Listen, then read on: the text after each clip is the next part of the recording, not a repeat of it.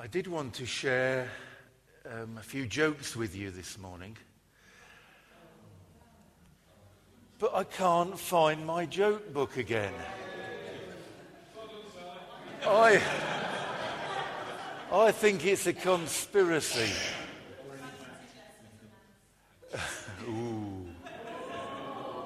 But I did learn lots of jokes on Friday night because I went to the Andy Kind gig over at our Lim Church, and that was wonderful. An hour and a half of laughter. It was really good. So if you weren't there, you missed out. But I feel a bit nervous about repeating one of his jokes because he tells them so well. But I did read something which is, sort of funny, which is better than my normal jokes. I said it ahead of you, Brian, yes. This minister announced from the pulpit that next Sunday he would be talking about the sin of lying. Okay? The sin of lying. So in preparation for that, he said, I want you all to read Mark chapter 17 and then come to church the next week. So the next week, people arrived and he said, put up your hand if you read Mark chapter 17. And a number of people put up their hands. And he said, Mark's gospel ends at chapter 16. I will now preach on the sin of lying. Now I could say, who's read the Essential Jesus reading for this week? But I won't. But I do encourage you. In actual fact, there's 2 copies of this book left over, which you might want to do, or you can just get the sheets, because we're still continuing to go through the Essential Jesus. And I just would encourage you what Brian was saying about joining in with the prayer meetings through Lent, but also we said encourage you to join in with one of the fellowship groups at this Lent time who will be going through Essential Jesus. They're not scary. You're very welcome. Anyway, you will know if you're following it that it's about the miracles of Jesus this week. And in that book, you can read that Thomas Jefferson, the 3rd president of the USA, he so loved the ethical teachings of Jesus.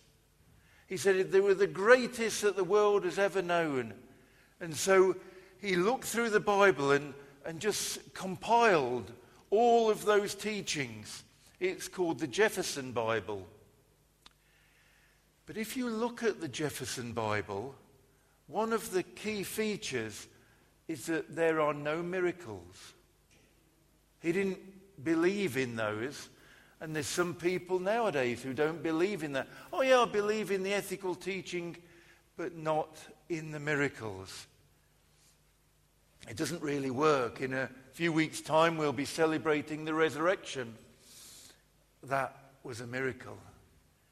That, if we take that out, there is really no Christian faith. So we're going to explore some of the miracles that Jesus did. There was water into wine, there was calming of the storm, there was a withered fig tree. Excuse me. But today we're going to study 2 miracles from Matthew chapter 14, and they follow one from the other. And so if I'd like to invite Jenny to bring us the first one. Just to give a little bit of background, because the reading begins with, when Jesus heard what had happened, so it's helpful to know what he had heard, and he had heard some sad news, that his cousin, John the Baptist, had been beheaded, and was there, and he just heard that. Let's see what his reaction is and what happened next. Thank you, Jenny.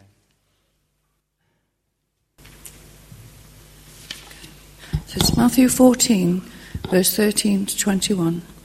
Jesus feeds the 5,000. When Jesus heard what had happened, he withdrew by boat privately to a solitary place. Hearing of this, the crowds followed him on foot from the towns. When Jesus landed and saw a large crowd, he had compassion on them and healed those who were ill. As evening approached, the disciples came to him and said, "This is a remote place, and it's already getting late. Send the crowds away, so they can go to the villages and buy themselves some food." Jesus replied, "They do not need to go away. You give them something to eat."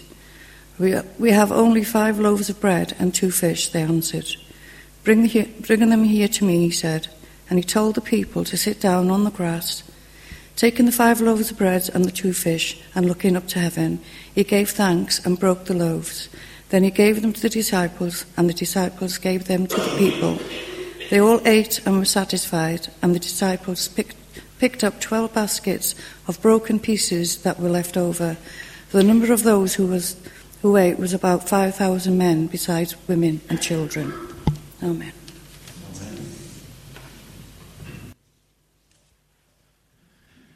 If you could leave the words up, Colin. So, when Jesus heard what had happened, this terrible news that John the Baptist had been beheaded, what did he do? Well, he withdrew to a solitary place and prayed. What a great reaction. The power of prayer and just coming before the Lord. And as we go through these miracles, we learn more of Jesus, but also, hopefully, we learn more about us and how we can react and how we can live our lives. So, a good lesson. Pray. Then it says in the next verse, the crowds followed him on foot from the towns, and they were in need. And Jesus didn't just say, look, I'm just in a bad place at the moment. He met with them, and it said he healed those who were ill. And perhaps another lesson that we sometimes need that bit of space, don't we, to pray and to dwell on things, but also not to make that last too long. That sometimes there's other needs out there, and by helping others, by getting involved in others' lives, it can not only help them, but help us. Jesus did this. Then, verse 15, as evening approached, the disciples came to him and said, "This is a remote place, it's already getting late, send the crowds away so they can get some food." That was sensible, wasn't it? Because they were hungry. Sensible to do that. And sometimes sensible is good. Okay, we've been given common sense, and sometimes that's good. But sometimes with God, God does not send us on the sensible route. The Jefferson Bible is a sensible Bible, just the teaching that Jesus has without all his strange miracles. But that's not God's way. And so in verse 16, Jesus replied, "They don't need to go away. You," that's the disciples, "give them something to eat." Now, if I was a disciple, I'd have thought, this isn't part of the plan. He didn't warn us about this. And sometimes random things happen. There seemingly was no plan. And so in verse 17, we have only 5 loaves of bread and 2 fish. In this version, it doesn't say where they came from. I think this miracle is the only one that's in all 4 Gospels, by the way. So they'd only got this little amount of food, and Jesus said, "Bring them here to me." So there wasn't enough resources. And sometimes that's true for us. We don't have enough resources. But an important lesson is to bring what we have. Have you noted in the link that the Party in the Park planning meeting is on Tuesday the 23rd of February? If not enough people come to that, then it won't happen. And that would be a real sadness. So even if you think, well, what can I give? But when we all give that little bit, then the Lord can use that, as he did in this story. And I've got another example. Some people have been egging me on to preach about football. Some people have been saying, don't preach about football. But let me just tell you, so I'll do it this once. I may not be telling the truth there, but as many of you know that I support Leicester City. They have. Although there's been 250,000 extra Twitter followers for the Leicester Twitter feed since they've done well. I've been supporting them for 50 years. And this, since before I was born, obviously, yes. And this is the best that they've ever done. Not only in that 50 years, but in the 130 years in total that have been in existence. So it is something to celebrate. Of course, I can't get to see them now because everybody wants the tickets, but that's another. I'll support them when they're back in League One. Yes. But I think just to say that lots of people, if you're interested in football, are talking about Leicester, or if you're not, because they're the underdogs. They're not expected to be top of the league, and they might or might not be at the end of the season. They haven't got enough resources. See the link with this? They haven't got it. Their team, it was worked out, costs about 1/10 of what the major teams cost. Maybe very few, if any, of the players individually would actually get in these top teams. But one strength that they have got is that they work together as a team. And they show courage, they show commitment, and they show teamwork. They care about each other. They care about the task in hand. And I just want to encourage us as a church that sometimes we can feel a little weak in some areas, but just encourage you that as a team we can be so strong. And I must just mention one other thing about Leicester. Jamie Vardy. If you don't know him, he was 4 years ago, he was playing in the non-league. He'd been rejected. He played for a team as a teenager, a professional team, but I think he was 15 when he was rejected, and they said, "You're not good enough." And so he went off. But he didn't give up, and he continued to play in non-league, and then eventually Leicester paid £1 million for him, which was a ridiculous sum of money for somebody in the non-league. But now he's the top goal scorer in the league. He's playing for England. And so somebody had faith in him. And he had some faith in his own ability. Even though people said, "You're rubbish. You'll never be good enough." And again, that's something that we can learn. That God's love, God so loved the world, God so loved each one of us that he gave his only son.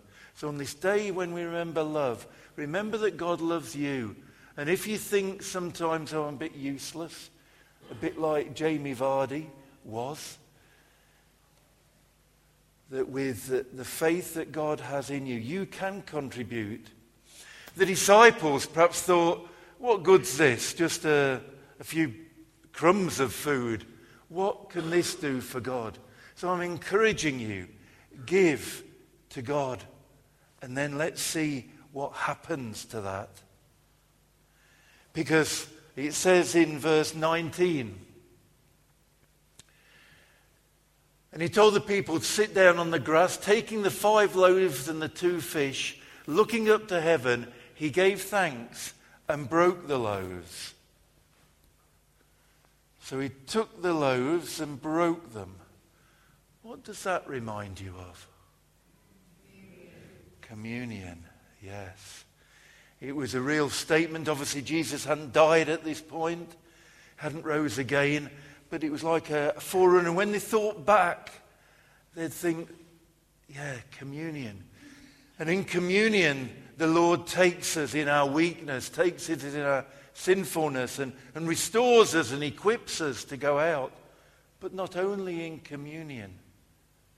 In our everyday lives, we can come to him. And there was enough. There was more than enough. There was 12 basketfuls of broken pieces left over. Enough to fill 5,000. The miracle that Jesus did. But it was started by the offering, the gift of just that seemingly nothing. It was also reminiscent, the people would have thought about the manna in the desert. If you know the Old Testament story when the Israelites escaped from Egypt, they hadn't got enough food. They were saying, this isn't sensible. And then God provided not only the great cloud to guide them, but also the manna, the bread, each day for them to collect. Sometimes we can think if we're strong, then we can do it. If we're weak, then we can't. But throughout the Bible, it tells us that that's not the case. In Hosea 10, verse 13, it says, you're struggling because you have depended on your own strength, on your mighty and many warriors. Let's just remember our weaknesses, but offer that to God and then see what wonderful things happen. I'll move on to the next story but I just want to tell you, who's heard of Billy Graham? Put up your hands. A good number of you. The most famous preacher probably in the world. It's estimated that he's preached to 2 billion people in his lifetime have heard something of the Christian gospel through Billy Graham. He's an old man now and near death. But his legacy is there. But how did this great man of God come to faith? Because as a 16-year-old, he didn't want to know about this. He thought all Christian men were wimps and he didn't want to enter into this. But God got his hand on him. Why? Well, I'll just briefly tell you a bit of the chain events.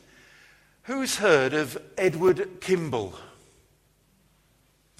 I'm not surprised, because he was just a junior church teacher who really cared about his students. And one student, he went out of his way, although he was disruptive. It wasn't Billy Graham. It was a man called Moody, Dwight Moody, or D.L. Moody, who some of you may have heard. He became a Christian just through this junior church teacher. Through D.L. Moody, a man called Wilbur Chapman came to faith. And then through him, a man called Mordecai Ham came to faith. And it was Mordecai Ham who was preaching one night when somebody dragged Billy Graham along, said, you need to hear this man. And that night, Billy Graham came to faith. Now, would he have come to faith if that Edward Kimball, that junior church teacher, hadn't just done his work like the people are doing out there? Sometimes when we give that little, God does wonderful miracles still today. Let's move on to the second reading, shall we? The second miracle. Bruce, can you bring us up?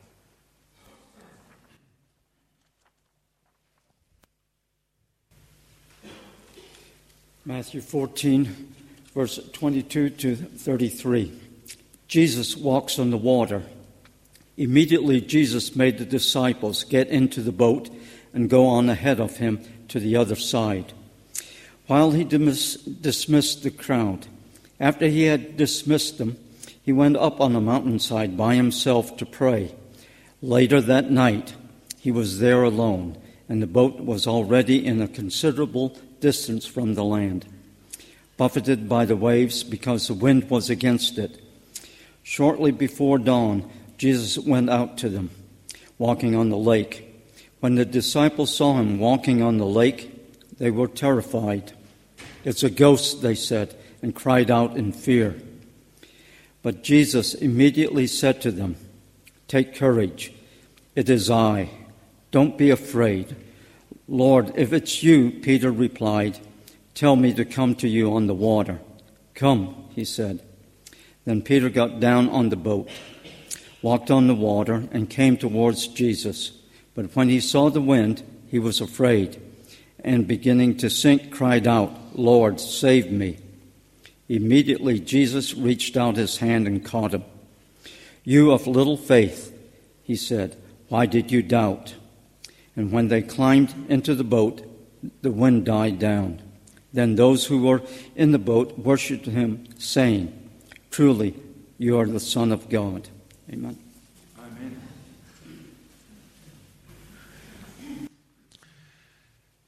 So there's just been the feeding of the 5,000, and then immediately, verse 22.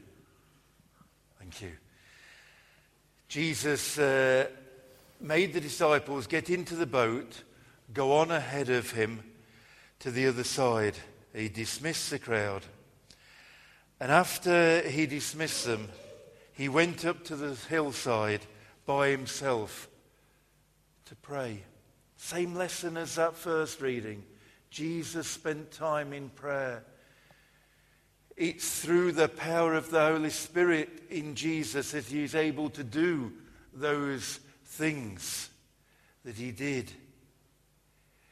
There's various scripture readings. I'll just read out one or two about Jesus himself. Jesus said, "Very truly I tell you, the Son can do nothing by himself. He can only do what he sees his Father doing, because whatever the Father does, the Son also does." And John 12, verse 49, "For I did not speak on my own, but the Father who has sent me commanded me to say all that I have spoken." So Jesus needed to spend time in prayer. So do we. And so it's good that in this time of Lent there is this encouragement to pray. And then verse 24. And the boat was already a considerable distance from land. So the disciples were in the boat. Jesus was up there praying. It says that buffeted by the waves because the wind was against it. So it's a different story from the other one that's in this series about that Jesus was in the boat and the storm came and he calmed it. This Jesus was outside. It didn't concern him in a sense.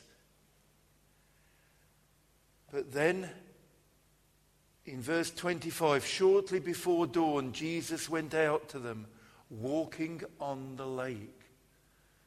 What a great miracle that is, to walk on water. No wonder the reaction in verse 26 of the disciples. When the disciples saw him walking on the lake, they were terrified. Well, wouldn't you? You wouldn't expect it, would you? Jesus came walking on the water. They came to maybe a sensible conclusion. It's a ghost. And they cried out in fear.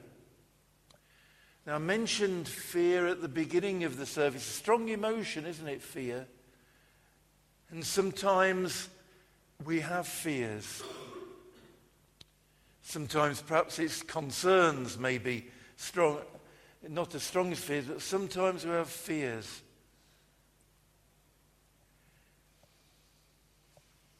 In the Bible, many times. In fact, 366 times, one for every day of the year, including leap years. God says, do not be afraid. Whenever the angel comes, like at Christmas time we read, do not be afraid. And yet fear still sort of sometimes inhabits people, and we need to just come before the Lord in prayer. And know, this is one of those times. In verse 27, take courage, it's I, don't be afraid. Another one is Joshua 1 verse 9. Have I not commanded you? Be strong and courageous, do not be afraid. Do not be discouraged, for the Lord your God will be with you wherever you go. Just sing that song. Do you know it? Be bold, be strong, for the Lord your God is with you. Remember that at these times of fear. Some fears turn into phobias. You may know arachnophobia. Does anybody know what that is? Spiders. What about, and it's nothing about sexuality, this, homilophobia. Sorry?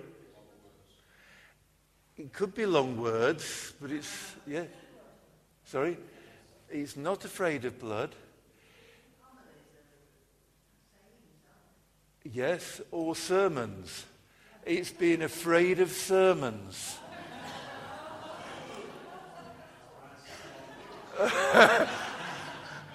Well, we've still got half an hour to go, Roland, so yes. Take courage. It's I. Do not be afraid. That's verse 27. And then in verse 28, Lord, if it's you, Peter replied, tell me to come to you on the water. What a strange thing to say, really. Perhaps just needed proof. And Jesus said, come. Wow. And then that book that some of you read, if you want to walk on water, you've got to get out of the boat. Can you imagine that first step? But he went out. And while he kept his eyes on Jesus, he was fine. But then he looked around, and who wouldn't, at the storms and the waves. And then he began to sink. What does that teach us? Well, maybe not if we're on a boat, get out and walk on the water. But we often need to hear from the Lord, particularly at those times of doubt and fear. Take courage. I'll be quick, but I must just tell you that, and one of the things as I researched this, it was saying the preachers should admit their fears. And as most of you know, we're going to be moving. And people said, oh, are you excited? And sometimes, most of the time, we are. But sometimes, we're just a bit fearful, a bit concerned. What are we going into? We don't really know what we're going into. We like it here. It's good being here. It's a good church. And surely the sensible thing is just to stay here. But God has called us to get out of the boat, if you like, and to move. And one of my concerns, perhaps fear is a bit strong, was what would other churches in the area, because we're going there to plant a church, what would other churches in the area think about us? We just roll up and said, we're here to plant a church. How would they react to us? On Wednesday, Sally and myself went on a training conference in Birmingham.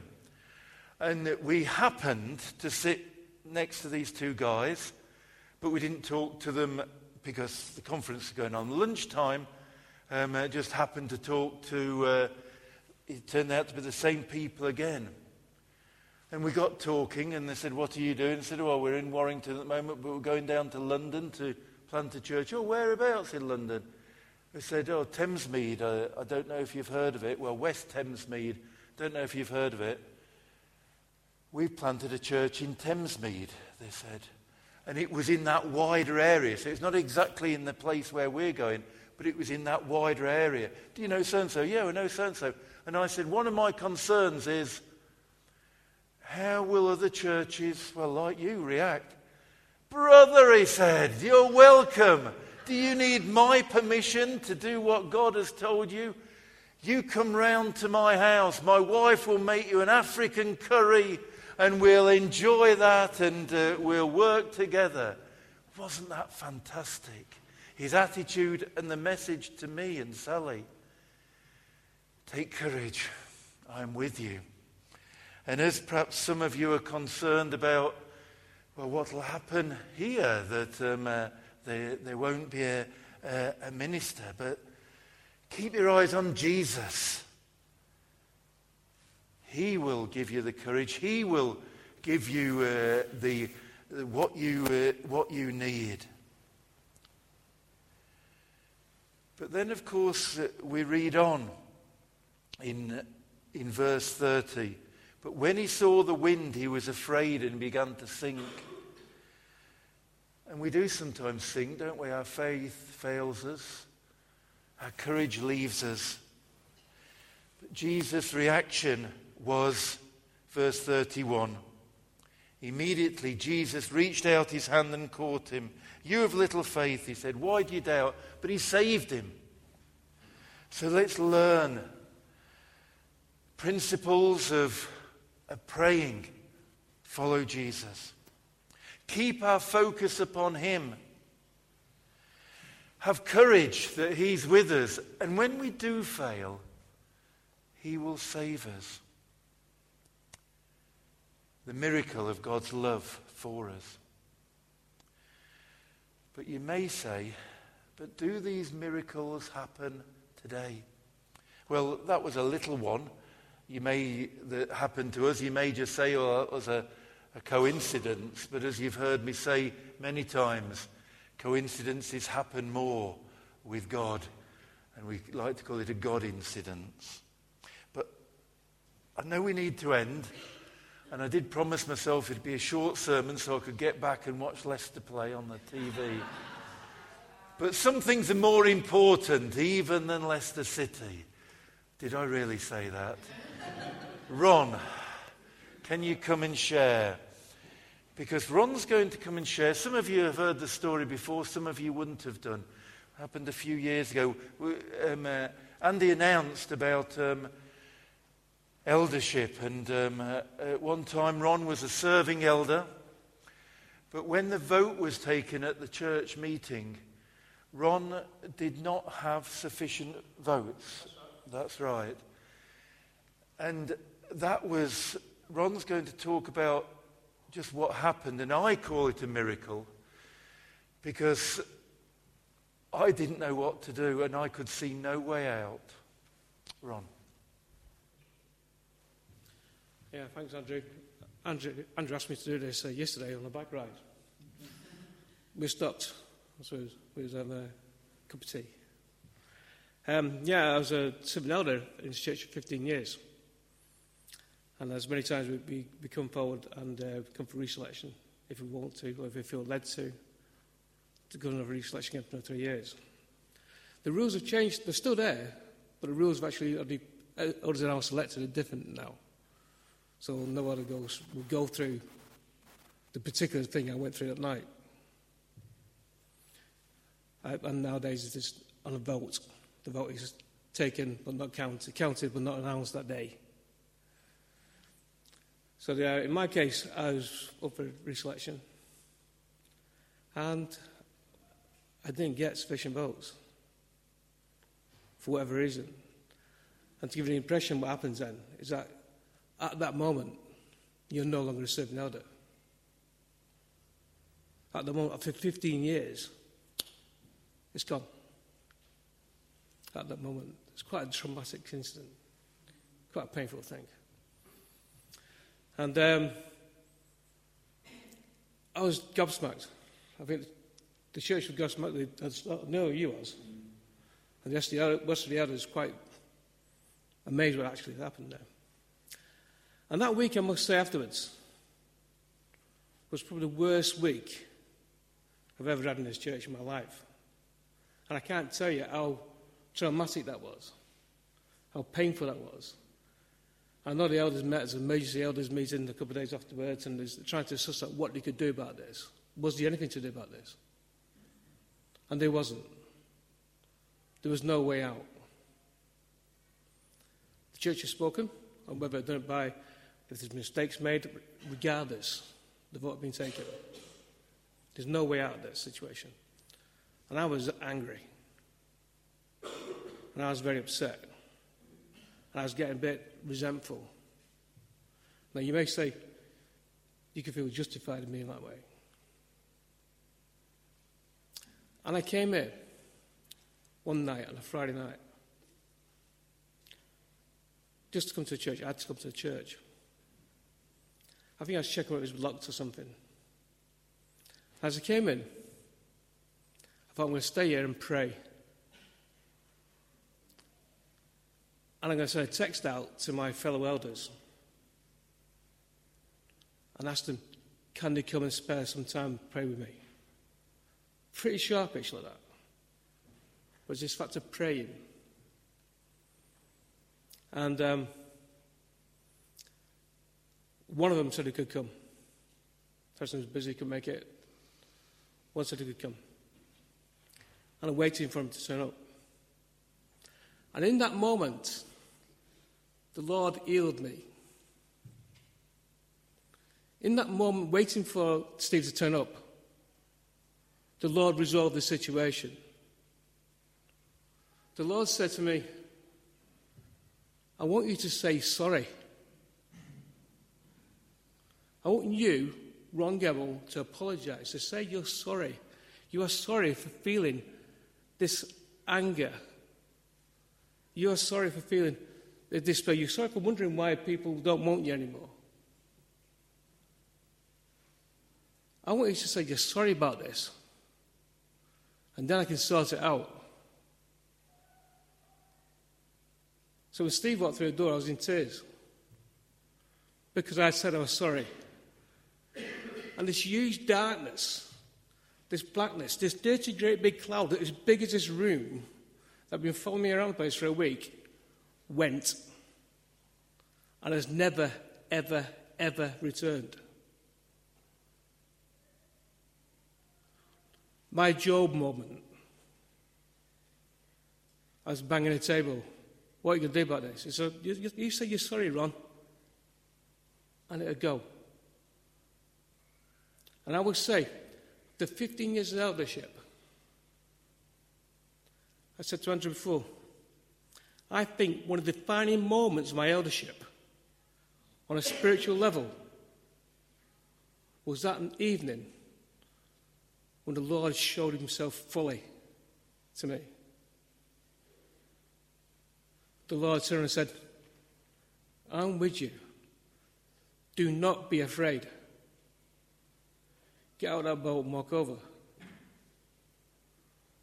It's okay. Lovely. Thanks, Ron.